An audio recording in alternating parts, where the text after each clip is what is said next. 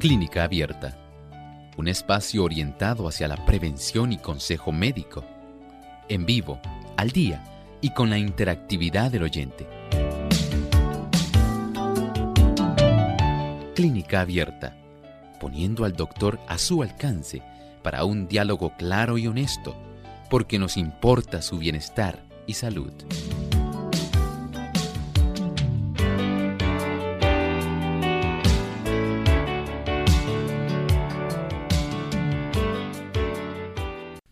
La epicondilitis lateral se debe a una inflamación y el microdesgarro de fibras de los tendones extensores del antebrazo. No es otra cosa que se conoce como también el codo de tenista. De eso vamos a estar hablando hoy en nuestro programa de Clínica Abierta.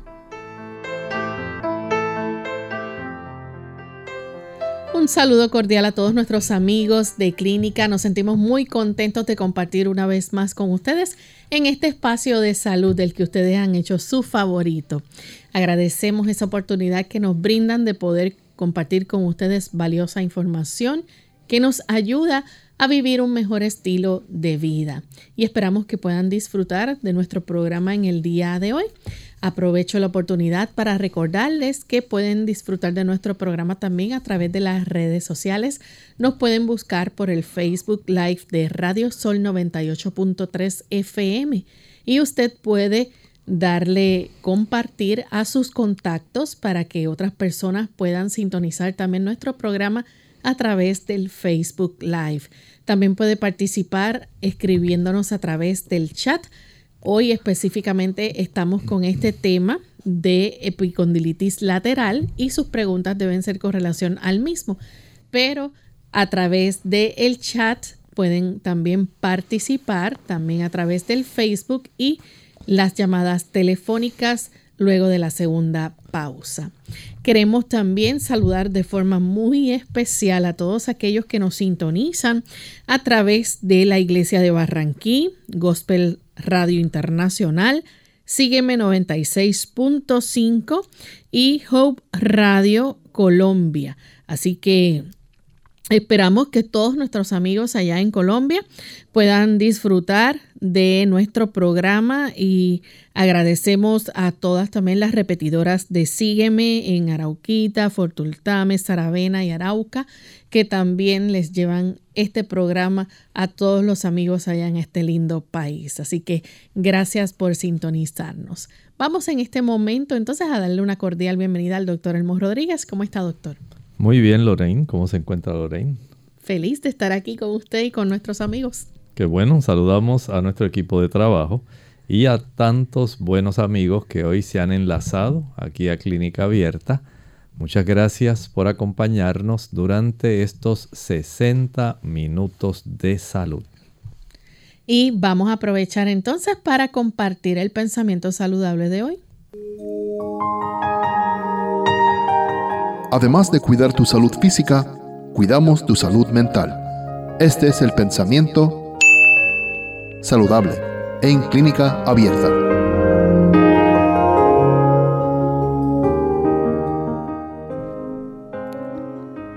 La acción constituye una ley de nuestro ser. Cada órgano del cuerpo tiene su función señalada, de cuyo desempeño depende el desarrollo y la fuerza de aquel. El funcionamiento normal de todos los órganos del cuerpo genera fuerza y vigor, mientras que la tendencia a la inacción conduce al decaimiento y a la muerte. Inmovilícese un brazo siquiera por algunas semanas, suéltesele después y se verá cuánto más débil resulta que el otro que siguió trabajando con moderación durante el mismo tiempo. Igual efecto produce la inacción en todo el sistema muscular. La actividad física. Cuán importante es que nosotros podamos realizar la actividad física diariamente. Básicamente lo podemos encontrar contenido dentro de los 10 mandamientos. El mandamiento que Dios tiene, donde desea encontrarse con nosotros, reunirse, donde Él pide que nosotros guardemos para Él el día del sábado, es precisamente el mandamiento que nos manda a trabajar. 6 días trabajarás y harás toda tu obra. La actividad física es parte del quehacer humano. No hay tal cosa como que somos felices con la inacción, a no ser que usted sea alguna persona que esté discapacitada. En términos generales, el Señor pretende que usted pueda tener el beneficio de acelerar el movimiento de su sangre y de conservar la fortaleza y el vigor de todos los músculos de su cuerpo. Claro, no solamente hay que ejercitarse o trabajar, también hay que tratar de poner en función la mayor parte de músculos que tenemos en todo nuestro organismo.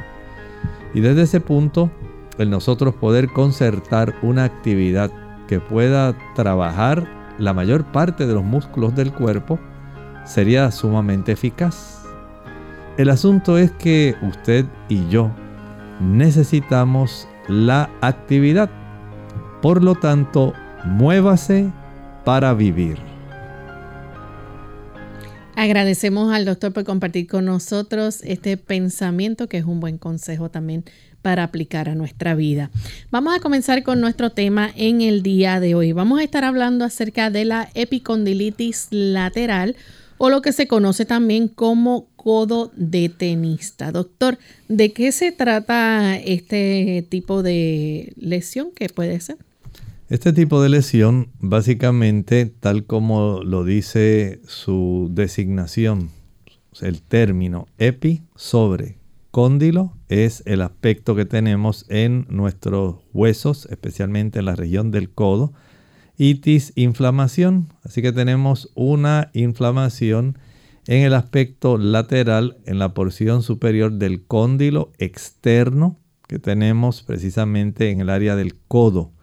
Y este tipo de inflamación puede estar acompañada de minúsculos desgarros musculares en la región de la inserción de músculos que nosotros tenemos para facilitar los procesos de extensión. Recuerde que nosotros tenemos 2 grupos principales de músculos en nuestro antebrazo: los que son extensores y los flexores. Gracias a este tipo de músculos, nosotros podemos, por ejemplo, un caballero puede atornillar. Puede usted agarrar un destornillador y comenzar a atornillar ese pequeño tornillo o desatornillarlo. Y este tipo de movimientos donde usted gira, puede facilitar que la persona, gracias a un movimiento repetitivo, pueda desarrollar este tipo de inflamación local que resulta bastante molesto y que genera bastante dolor. Doctor, y lo interesante de esto es que no necesariamente esto le tiene que pasar a un atleta, o sea, le puede pasar a cualquier persona esta lesión.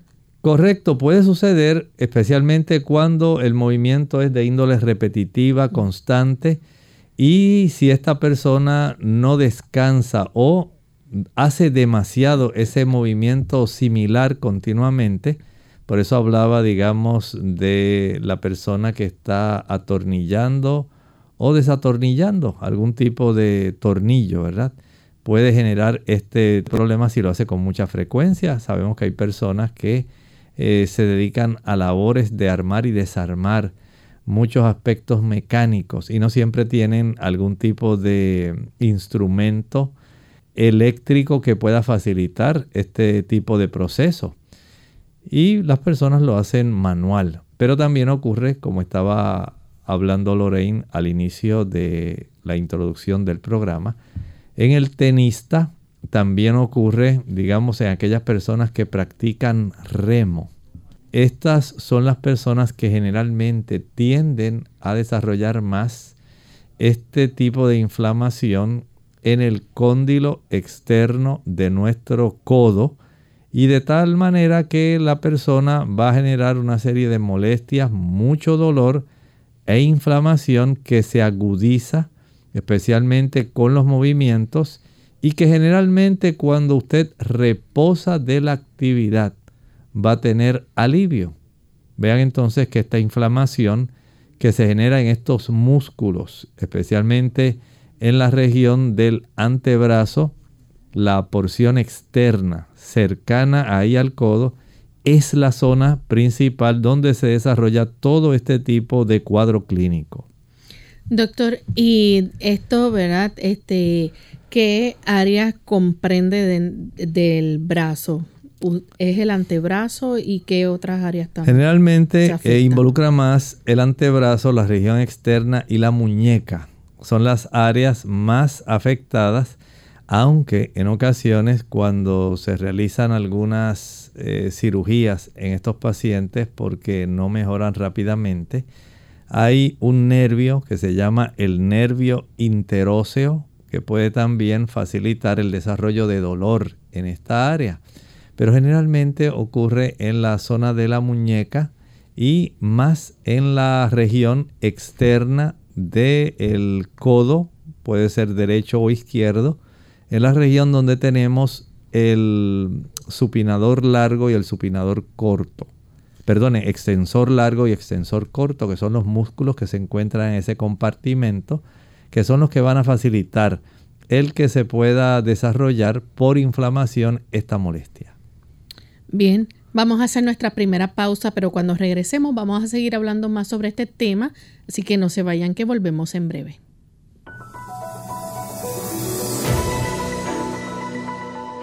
Principios del ejercicio saludable. El ejercicio debe ser regular, por lo menos 30 minutos al día. Debe ser vigoroso, pero no violento. Además, debería variar entre caminatas, jardinería, etc., para darle el mejor uso a todos los músculos del cuerpo. Y debe ser placentero para que produzca los efectos más beneficiosos.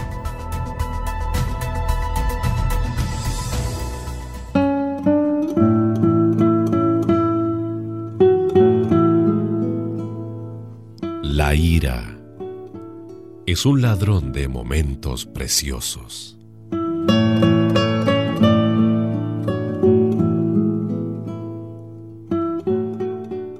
La dieta de la longevidad. Hola, les habla Gaby Sabalua Godard en la edición de hoy de Segunda Juventud en la Radio, auspiciada por AARP. Aunque la dieta de la longevidad no es un fenómeno nuevo, últimamente se ha vuelto popular debido a nuevos datos científicos que la acreditan como un régimen eficaz para extender la vida. Esta dieta, que funciona como régimen restrictivo, implica comer un 30% menos de calorías de lo normal, sin dejar de consumir todas las vitaminas, minerales y nutrientes necesarios para la salud. La gente que la practica tiende a ser más delgada de lo que se podría considerar normal. Sin embargo, no debe confundirse con anorexia, porque el objetivo de la dieta no es adelgazar, sino sentirse mejor y lograr que el cuerpo funcione óptimamente. Como sus seguidores lo afirman, la pérdida de peso no es la meta de esta dieta, sino vivir mejor por más tiempo, para que eventualmente un individuo de 80 años se sienta como uno de 50. No obstante, ¿realmente sirve la dieta para extender la vida? Aunque eso sigue en discusión, no se necesita mucho estudio para comprender que la salud de la persona promedio mejoraría mucho si llevara una dieta alta en nutrientes y baja en grasas, tal como lo proponen los adeptos a esta dieta. Si seguimos comiendo el doble de lo necesario, si no hacemos ejercicio físico y nos pasamos viendo televisión, no nos sorprendamos de resultar víctimas de enfermedades. El patrocinio de AARP hace posible nuestro programa. Para más información, visite www.aarpsegundajuventud.org. Un niño le preguntó a su papá, ¿de qué tamaño es Dios?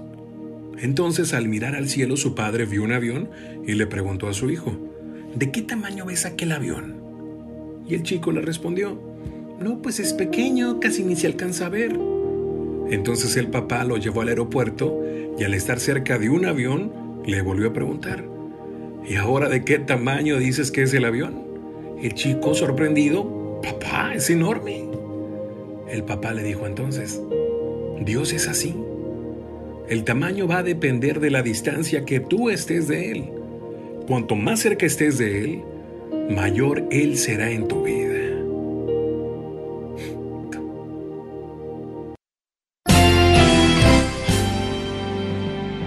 Unidos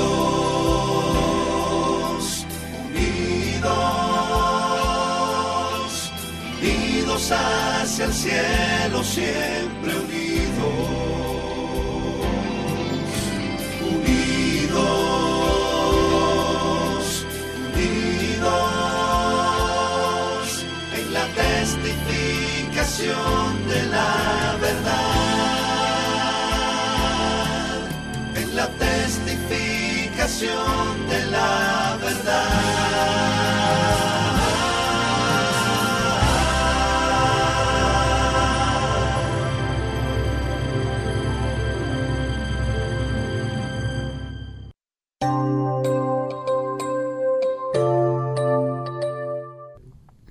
Ya estamos de vuelta en Clínica Abierta, amigos, y hoy estamos hablando acerca de la epicondilitis lateral, que afecta, es una lesión que esta lesión, ¿verdad?, incluye actividades laborales no atléticas que requieren, ¿verdad?, una actividad que va repetida en muchas ocasiones y forzadas del antebrazo. Y pues, doctor, esto le puede dar al tenista que practica, ¿verdad?, este deporte, y también usted mencionó otros deportes como el remo y eso, pero ¿cuáles son los factores que entonces contribuyen a que esa lesión se desarrolle? Bueno, especialmente en la persona que practica el tenis, puede haber, por ejemplo, una debilidad de esos músculos que estábamos hablando un momento, el extensor largo y el extensor corto, y estos músculos que dan en el antebrazo. Puede haber una debilidad de esos músculos, como también puede haber una mala técnica en el momento de practicar. Puede ser que la persona no haya calentado suficientemente bien para iniciar. Ustedes saben que las personas generalmente pues ya tienen tantas ansias de practicar su deporte que muy pocos se detienen a calentar y posteriormente a enfriar la musculatura que más utilizaron. Y esto puede causar problemas. Igualmente puede haber, según nosotros hemos sabido de este tipo de situación, un atrapamiento demasiado fuerte de la raqueta, o sencillamente en el momento de devolver la bola puede ser que la esté golpeando con una zona de la raqueta que no es la región central. Esto también puede desbalancear y producir este tipo de lesión. Igualmente, tratar de jugar con una bola de tenis que está mojada, empapada en agua. Todas estas son causas que pueden facilitar el desarrollo de esto, pero generalmente se ha observado que es el uso, digamos, incorrecto de la raqueta, la forma como la persona empuña la raqueta, la forma como practica, digamos, el giro, el movimiento para poder devolver principalmente el tiro que le han hecho. Y puede ser que esté seleccionando una raqueta que no sea la apropiada para esa persona. Ocurre también en las personas que practican, digamos, el paddle ball. Es otro tipo de, digamos, deporte donde la persona utiliza una raqueta, pero esta raqueta es sólida. Pero también consiste básicamente en devolver, golpear una pelota a diferentes partes, ¿verdad? Utilizando más las paredes, pero es básicamente el mismo mecanismo, aunque es un poco más vigoroso. En este aspecto podemos decir que ya sea la técnica, la debilidad muscular, la forma como se empuña la raqueta, la fuerza con la que se empuña la raqueta, el tamaño de la raqueta, el lugar donde la bola, vamos a decir, puede hacer contacto con la raqueta si no ocurre en el lugar correcto. Entonces vamos a tener esta serie de problemas que van a causar inflamación y pueden causar estos micro desgarros musculares en esta zona de la cara lateral de nuestro antebrazo, en la región más cercana al codo. En esa área es donde más se puede entonces afectar esta situación.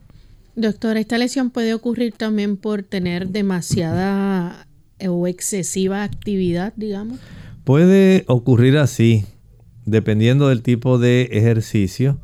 Puede ocurrir, por ejemplo, en los gimnasios donde aquellas personas que son fisiculturistas van a desarrollar más el antebrazo. Observe cómo se detienen con calma y pueden levantar con la muñeca, básicamente, una cantidad de peso que en muchas ocasiones es excesiva.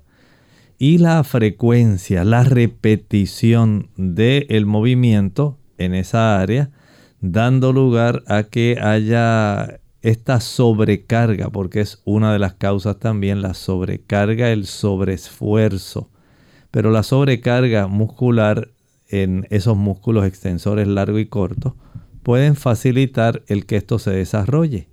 De tal manera que si por un lado el equipo, por otro lado la técnica, por otro lado la debilidad muscular, son todas ellas en conjunto. Pudieran decirse una forma, son un conjunto de factores por los cuales este problema puede comenzar a dar una frecuencia de episodios que puede trastornar a la persona y que ya en vez de ser algo agudo, se puede tornar crónico. De tal forma que es mejor comprender esto para evitar complicaciones ulteriores. ¿Cuáles son los síntomas que va a sentir la persona que tiene epicondilitis? Obviamente él va a tener un dolor ahí presente, ¿no? Va a tener mucho dolor. Recuerden que los procesos inflamatorios generan dolor. Y si tenemos este involucramiento de los músculos extensores largo y corto, entonces por supuesto el dolor va a ser precisamente en esa zona de los tendones y va a ser bastante molesto. Tan molesto que la persona, por ejemplo, cuando va a saludar a otra persona que hace tiempo que no ve, trata de no estirar su brazo para evitar generar más dolor. Sencillamente trata de acortarlo, flexionarlo en un ángulo que no le resulte el desarrollo de una molestia, porque en realidad la persona va a sentir la molestia en el momento, digamos, de chocar la mano. Y esto entonces va a traer que la persona no sienta alegría de estar saludando y de estar practicando nuevamente el deporte, porque ha visto como un proceso inflamatorio le está generando tanta incomodidad que prefiere evitar. Y generalmente las personas cesan de practicar algún deporte que conlleve la inflamación de esta área. Doctor, entonces, ¿cómo verdad, la epicondilitis puede ser manifestada en las personas? Simplemente haciendo la actividad, cuando están realizando la actividad, o aunque no estén haciendo la actividad, pueden sentir entonces. Bueno, si este tipo de situación donde se ha desarrollado una inflamación y se genera dolor, la persona lo lleva ya de una manera crónica, puede esto facilitar el que aún en reposo, especialmente en las mañanas, la persona pueda sentir incomodidad e inflamación en esa área. Por supuesto, el decir reposo no es solamente que esté sin hacer nada. Es sencillamente tratar de evitar los movimientos repetitivos que llevaron al desarrollo del problema. Y ahí entonces ya tenemos una situación que hay que atender, porque de que usted hacer adecuada y acertadamente los procesos o los factores de una manera correcta, el beneficio que tendrá va a ser mucho más prolongado, va a ser mucho más largo y evitará una recidiva o sencillamente, eventualmente, el que este cuadro se pueda desarrollar con un intervalo de tiempo más corto y resulte más molesto a la persona aún con una mínima cantidad de actividad. Entonces hace imperioso que la persona comprenda su problema, sepa cómo tratarlo y sepa cómo evitar que se desencadene nuevamente. ¿Cómo se diagnostica entonces la epicondilitis lateral? Hay que comprender que ir al médico pues es en esto muy importante. El médico le va a hacer una serie de preguntas Y ahí usted le va a relatar. Dice, mire doctor, lo que pasa es que yo llevo ya 17 años jugando tenis. Y de esos 17 años he pasado algunos años ya con lesiones que se me han provocado. Y recuerdo que por lo menos en una ocasión empezó a desarrollarse un dolor terrible en el área del antebrazo, en la región externa. Y ahí entonces hubo que darme algunos analgésicos antiinflamatorios. Pero ahora, doctor, estoy observando que esto se me está desarrollando con más frecuencia. Y es más, a veces en la mañana noto que ya me duele y no he hecho nada. Sencillamente he estado usando mis brazos para hacer algún tipo de movimiento sencillo que es necesario. Pero noto que hay algo que no está bien, no me siento adecuadamente. Entonces aquí la persona tiene que optar por tratar de hacer lo mejor posible para evitar consecuencias, desgarros ulteriores y en términos generales evitar una gran inflamación que pueda prolongar el problema que esta persona tiene. Bien, y entonces es importante, ¿verdad?, que el médico o el profesional evalúe entonces a este paciente haciéndole un examen donde pueda hacer movimientos frente a él. Claro, además del interrogatorio se le hace una prueba de provocación. Se le pide al paciente que se siente cerca de alguna mesa y una vez esté cerca de la mesa, el médico le va a pedir que flexione su brazo, que quede en ángulo, digamos, de 90 grados y la parte de la palma de la mano la ponga sobre la superficie plana de esa mesa. Ahora el médico va a cubrir con su mano la palma de la mano en la región dorsal de la región de la corresponde a la mano del paciente y ahora le va a pedir que la pueda levantar. Al tratar de levantar esta área del hombro con el antebrazo, va a notar que en el momento en que comienza a flexionar poco a poco el brazo, va a desencadenar un dolor que va a resultar bastante, digamos, evidente. Y de esta manera el médico se da cuenta que lejos de lo que él pensaba, que hacía 2 semanas ya ese paciente se había curado, en realidad todavía usted tiene un proceso inflamatorio en este paciente. Bien, vamos entonces a nuestra segunda pausa. Cuando regresemos vamos a hablar entonces sobre el tratamiento de la epicondilitis lateral y qué se puede hacer, ¿verdad?, para prevenirlo y durante el proceso de tenerlo, cómo se puede aliviar con ejercicios. Más vale prevenir que curar. Hola, les habla Gaby Zabalúa en la edición de hoy de AARP Viva, su segunda juventud en la radio, auspiciada por AARP. Para las mujeres, perder densidad ósea durante la menopausia es un temor muy válido. Aunque desgraciadamente la menopausia sí puede acelerar la pérdida de hueso, esto no quiere decir que no se pueda hacer nada para detener o hasta revertir el proceso. Múltiples estudios han comprobado que la pérdida de hueso que se experimenta durante la transición menopáusica empieza a reducir su ritmo entre los 5 y 7 años después del último periodo menstrual, por lo que la etapa más crítica y de mayor cuidado se da unos años antes y después de la última menstruación. ¿Qué pueden hacer las mujeres para prevenir este mal? Empezar por hacer la nutrición la principal prioridad. Como ninguna dieta es perfecta, es recomendable que las mujeres tomen un suplemento nutricional. El suplemento debe ser uno específicamente formulado para la salud de los huesos. Es igualmente imprescindible entender que los nutrientes interactúan unos con otros. Por ejemplo, no sirve de mucho tomar calcio si no lo vas a acompañar de vitamina D, que será el que fije el calcio en los huesos. Tomar 30 minutos de sol por día para ayudar a que el cuerpo produzca la vitamina D es fundamental. El patrocinio de AARP hace posible nuestro programa. Para obtener más información, visita aarpsegundajuventud.org/viva.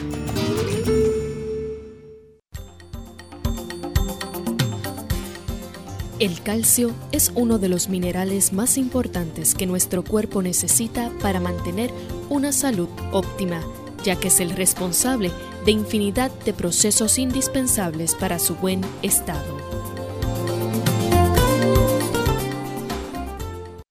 Caminar a diario puede ayudarle a perder peso y a mejorar su capacidad cardiovascular. Ah, no me diga que no tiene tiempo para hacer deporte.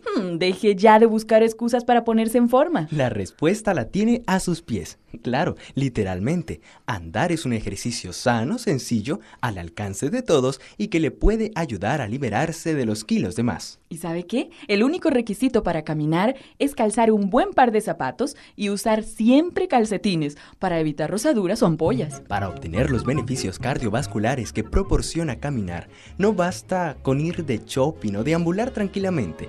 Es importante que ande a un ritmo alto y constante durante 20 minutos, como mínimo. Se considera que el ritmo de una persona sana debe ser de unos 5 kilómetros por hora, lo que equivale a unos 12 minutos por kilómetro. Y para quemar grasa, es imprescindible realizar esos 20 minutos seguidos. No sirve si se da 2 paseos de 10 minutos cada uno. No. No. El organismo no empieza a fundir las reservas de grasa hasta pasado ese tiempo. Camine a diario porque mejorará su capacidad cardiovascular, tonificará los músculos y estimulará el metabolismo basal, lo que le ayudará a perder peso casi sin darse cuenta. Y recuerde que la práctica de ejercicio moderado y regular es más eficaz para perder kilos que el deporte intensivo, pero ocasional, como un juego de fútbol. ¿Sabe? Si nunca ha hecho ejercicio y está totalmente fuera de forma, pues comience dando un paseo vigoroso 3 veces por semana. A medida que se encuentre mejor, aumente la frecuencia hasta hacer una buena caminata diaria. Vaya aumentando el ritmo gradualmente, así como la duración del ejercicio. Caminar no solo adelgaza. No, está demostrado que su práctica regular reduce el riesgo de enfermedades cardiovasculares, la osteoporosis y la diabetes. ¡Wow! Unidos con un propósito, tu bienestar y salud. Es el momento de hacer tu pregunta llamando al 787-303-0101 para Puerto Rico. Estados Unidos, 1-866-920-9765 y llamadas internacionales al 787-763-7100 o al 787-282-5990. Clínica Abierta, trabajando para ti. Clínica Abierta. Ya estamos de vuelta en Clínica Abierta, amigos, y continuamos con este interesante tema hoy sobre la epicondilitis lateral. Antes de la pausa, el doctor nos estaba hablando, ¿verdad?, de cómo se diagnostica la epicondilitis lateral y cómo el profesional de la salud va a hacer una prueba de provocación para poder diagnosticarlo. El tratamiento de la epicondilitis lateral o codo de tenista, doctor, al ser un proceso inflamatorio, ¿cómo se trabaja esto? Bueno, aquí tenemos un tratamiento que podríamos decir que es multifactorial. En primer lugar, lo básico es el reposo. Y no es solamente reposo de ausencia de actividad física, sino también usted tiene que reposar esa zona muscular. No es solamente, por ejemplo, que deje de practicar el tenis, sino también tiene que dejar descansar en forma intencional los músculos de esa región, el extensor largo y el extensor corto que usted tiene ahí en el antebrazo, para que esta área entonces, si ya tiene estos micro desgarros, pueda facilitar el que se pueda ir recuperando. Este tipo de descanso en algunos pacientes puede requerir aproximadamente de 4 a 5 meses. Estamos hablando de un proceso, desde el inicio dijimos que es altamente inflamatorio por el aspecto de la actividad repetitiva. Y el poder lograr que esta persona reduzca el proceso inflamatorio, más sane los micro desgarros que se han desarrollado en la zona de la inserción de estos músculos, es algo muy, muy deseable. Y en ese aspecto, además del descanso, número 2, sí se recomienda el uso de una bolsa de hielo. La bolsa de hielo sobre esa área inflamada ayuda a reducir muchísimo la inflamación y también el dolor. Entonces, algo tan sencillo como el que usted pueda tener en su hogar, una bolsa de hielo, le llena suficiente de hielo, la aplica sobre la zona y por lo menos la puede dejar ahí aplicada por unos 20 minutos aproximadamente, seca, descansa un rato, puede ser una hora, hora y media, vuelve a aplicar de acuerdo a la severidad del dolor. Porque en estos pacientes, por ejemplo, cuando va a entrevista con el médico, puede referir, mire doctor, amanecí con algo de dolor, pero a medida que he estado utilizando mi antebrazo, yendo de la posición supina a la posición prona. Esto quiere decir de el uso de su mano, el giro de su antebrazo con la palma de la mano hacia arriba, supina, con la palma de la mano hacia abajo, posición prona. Ese movimiento donde nosotros podemos alternar poniendo la palma de la mano hacia arriba o hacia abajo, que es básicamente lo que ocurre cuando usted está atornillando o desatornillando un tornillo. Pues por supuesto, ese movimiento a ese es el que nos referimos, y especialmente cuando usted procede en el momento de desatornillar. Ese tipo de movimiento que usted cambia de estar básicamente con la posición de la mano mirando hacia abajo a la posición de la mano girando o mirando hacia arriba, ese es el que más puede afectar. Así que el descanso, el hielo, en muchos casos el uso de algunos medicamentos como los analgésicos antiinflamatorios no esteroideos. Este tipo de productos pueden ser sumamente eficaces para reducir el proceso de la inflamación. Esa es la patología básica, un proceso inflamatorio. Y el uso de este tipo de, digamos, útiles recursos resulta muy adecuado. Pero si además de eso, Lorraine, le añadimos el practicar cierta fisioterapia, como por ejemplo algunos ejercicios de resistencia. De resistencia, pero más bien de extensión.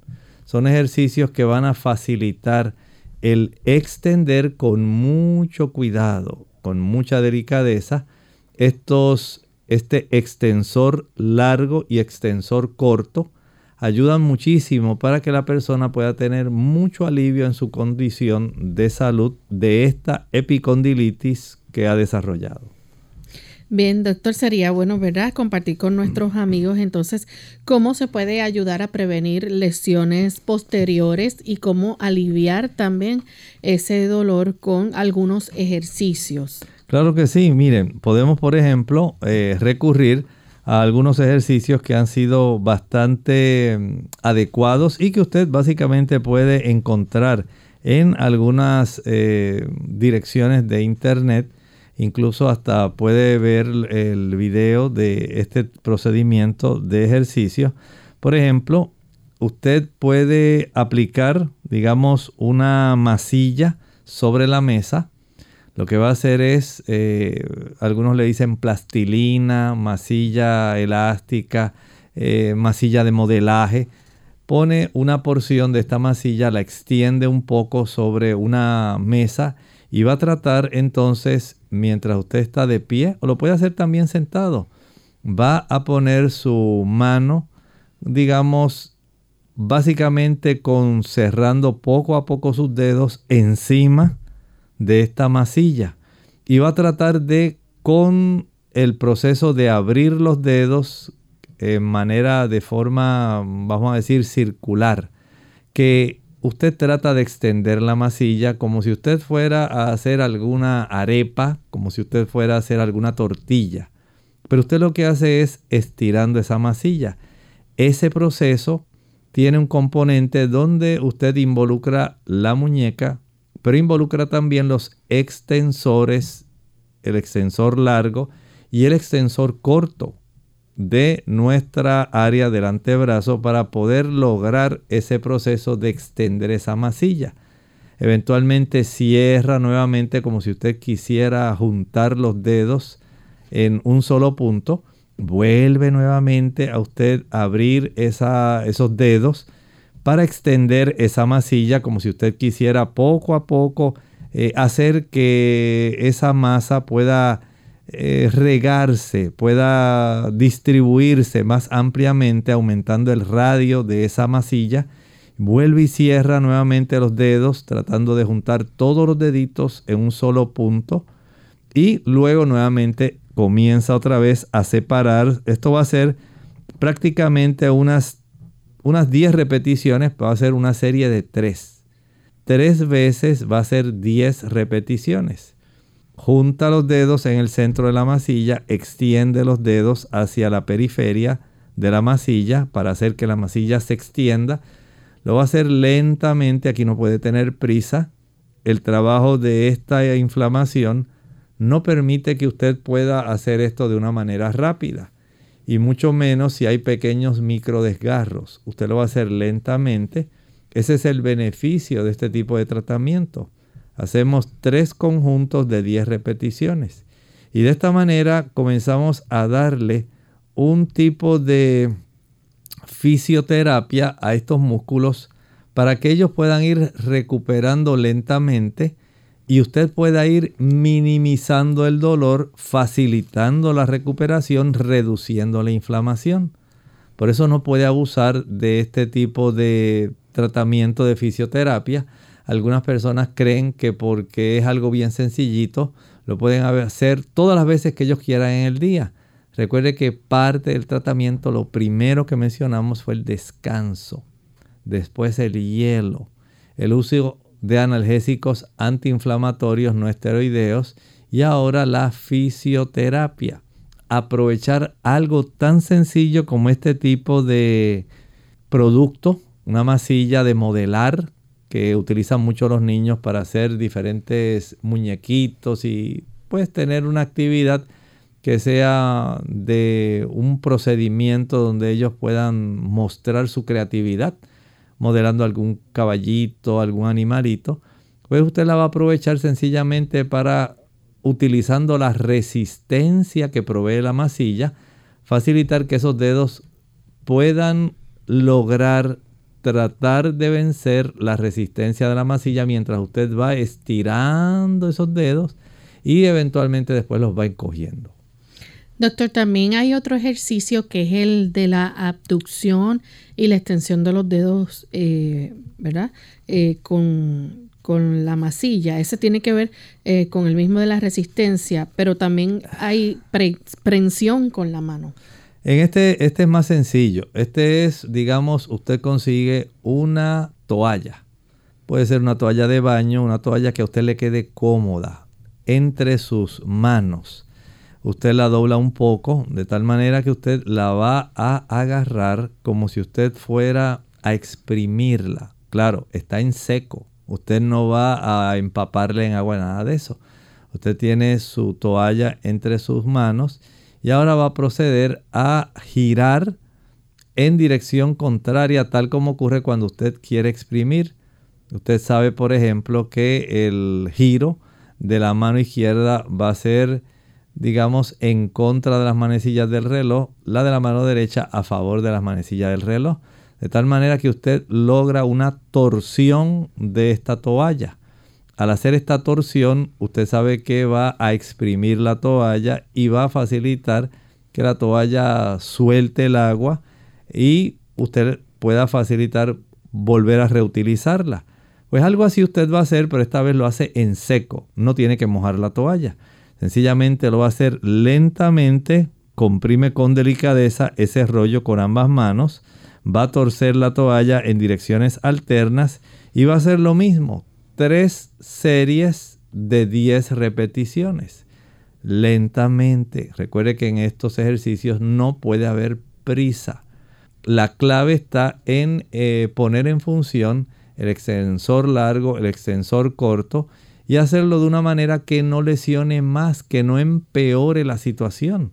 Lo que deseamos es que usted pueda facilitar la oportunidad para que el músculo mantenga cierto tipo de elasticidad y contractura, pero que no sea que despierte el dolor ni que agrave el problema.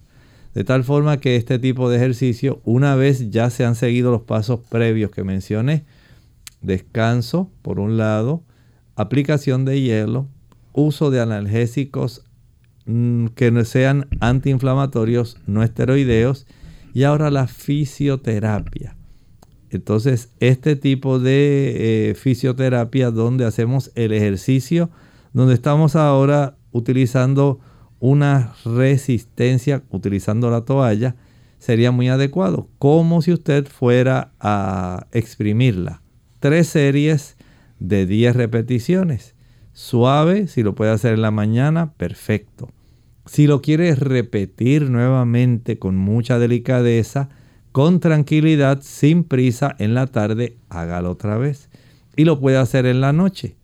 Pero no se exagere, porque 10 veces usted pueda realizarlo.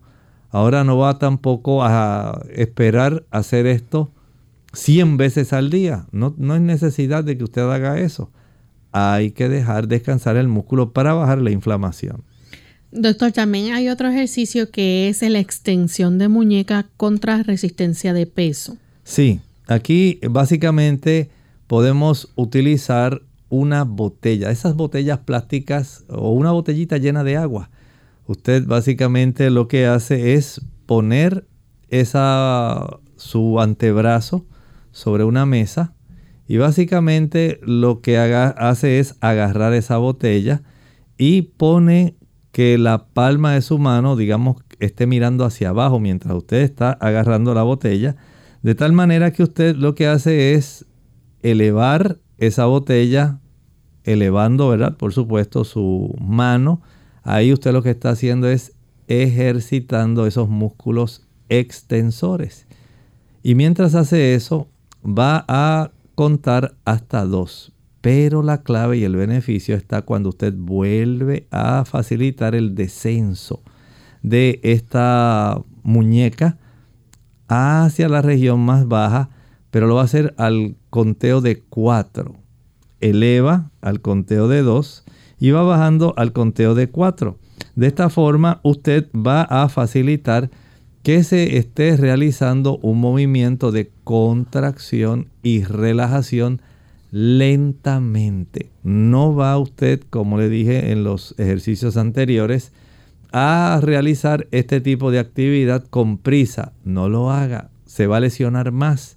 Así que agarrando su botella que está llena de agua, usted se acerca a una mesa, deja que su mano, literalmente con esa botella, cuelgue solamente la región de la mano por fuera de la mesa, mientras apoya sobre la mesa la región del antebrazo y usted está sentado de una manera cómoda. Trate de buscar una esquina de la mesa, como si a usted le fueran a tomar la presión arterial.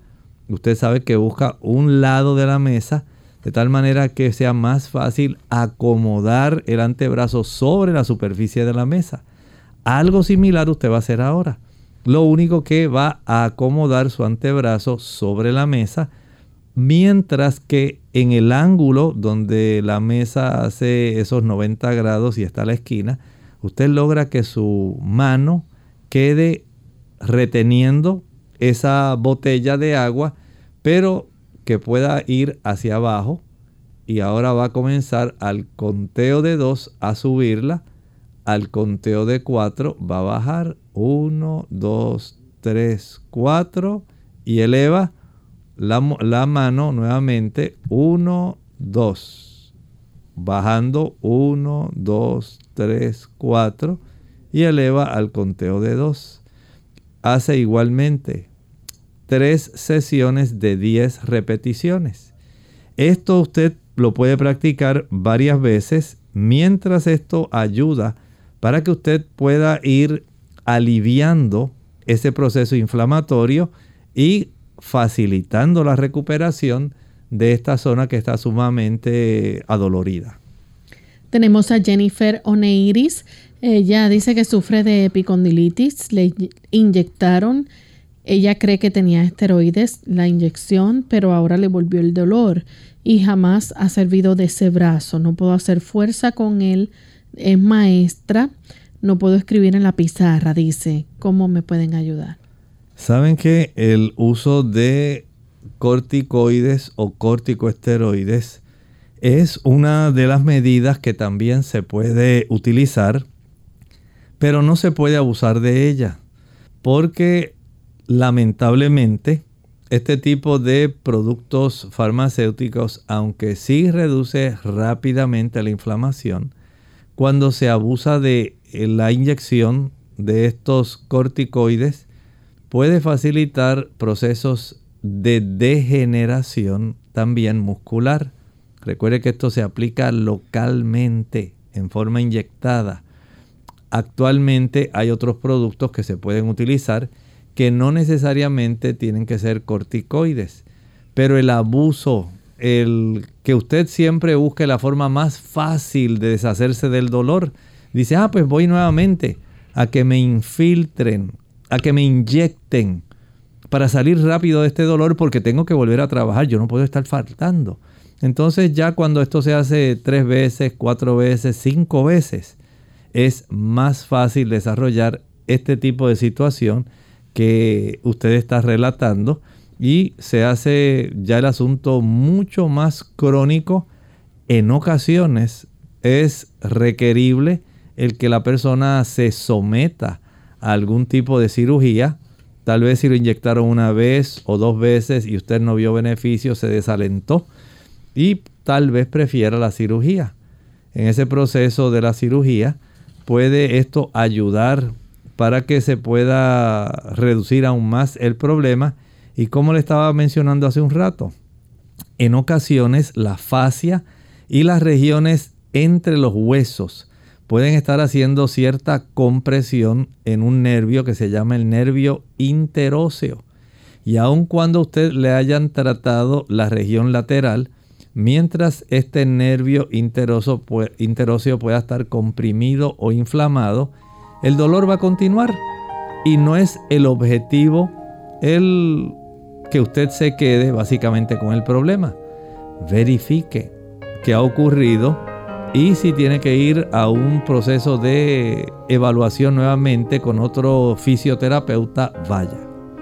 Bien, hemos llegado ya al final de nuestro programa. Agradecemos a los amigos que estuvieron en sintonía. Esperamos que si está padeciendo de esta condición pueda buscar alternativas, pueda practicar estos ejercicios que se le han aconsejado y que puedan mejorar de su condición. Ya hemos finalizado por el día de hoy, pero queremos invitarles a que mañana nuevamente nos acompañen en nuestro segmento de preguntas donde usted puede hacer su consulta. Así que vamos a finalizar con el pensamiento para meditar. En Apocalipsis capítulo 14 y el versículo 9 nos dice ahí: y el tercer ángel lo siguió diciendo a gran voz: si alguno adora a la bestia y a su imagen, y recibe la marca en su frente o en su mano. Noten bien que este tercer ángel sigue a los 2 anteriores. No salen de la escena. Uno comienza a proclamar el primer mensaje: temed a Dios y dadle gloria, porque la hora de su juicio ha llegado. El segundo entra en el escenario y mientras va volando, este ángel proclama: ha caído Babilonia, la gran ciudad, porque ha dado a beber a todas las naciones del vino del furor de su fornicación. Y ahora entra en la escena el tercer ángel. Y este va proclamando que hay una situación especial. Si alguno adora a la bestia y a su imagen, y toma la señal en su frente o en su mano. ¿Qué quiere decir esto? Bueno, continuaremos analizando el mensaje de los 3 ángeles en el capítulo 14 del libro de Apocalipsis. Bien amigos, nosotros nos despedimos y será hasta el siguiente programa de Clínica Abierta. Con cariño compartieron el doctor Elmo Rodríguez Sosa y Lorraine Vázquez. Hasta la próxima.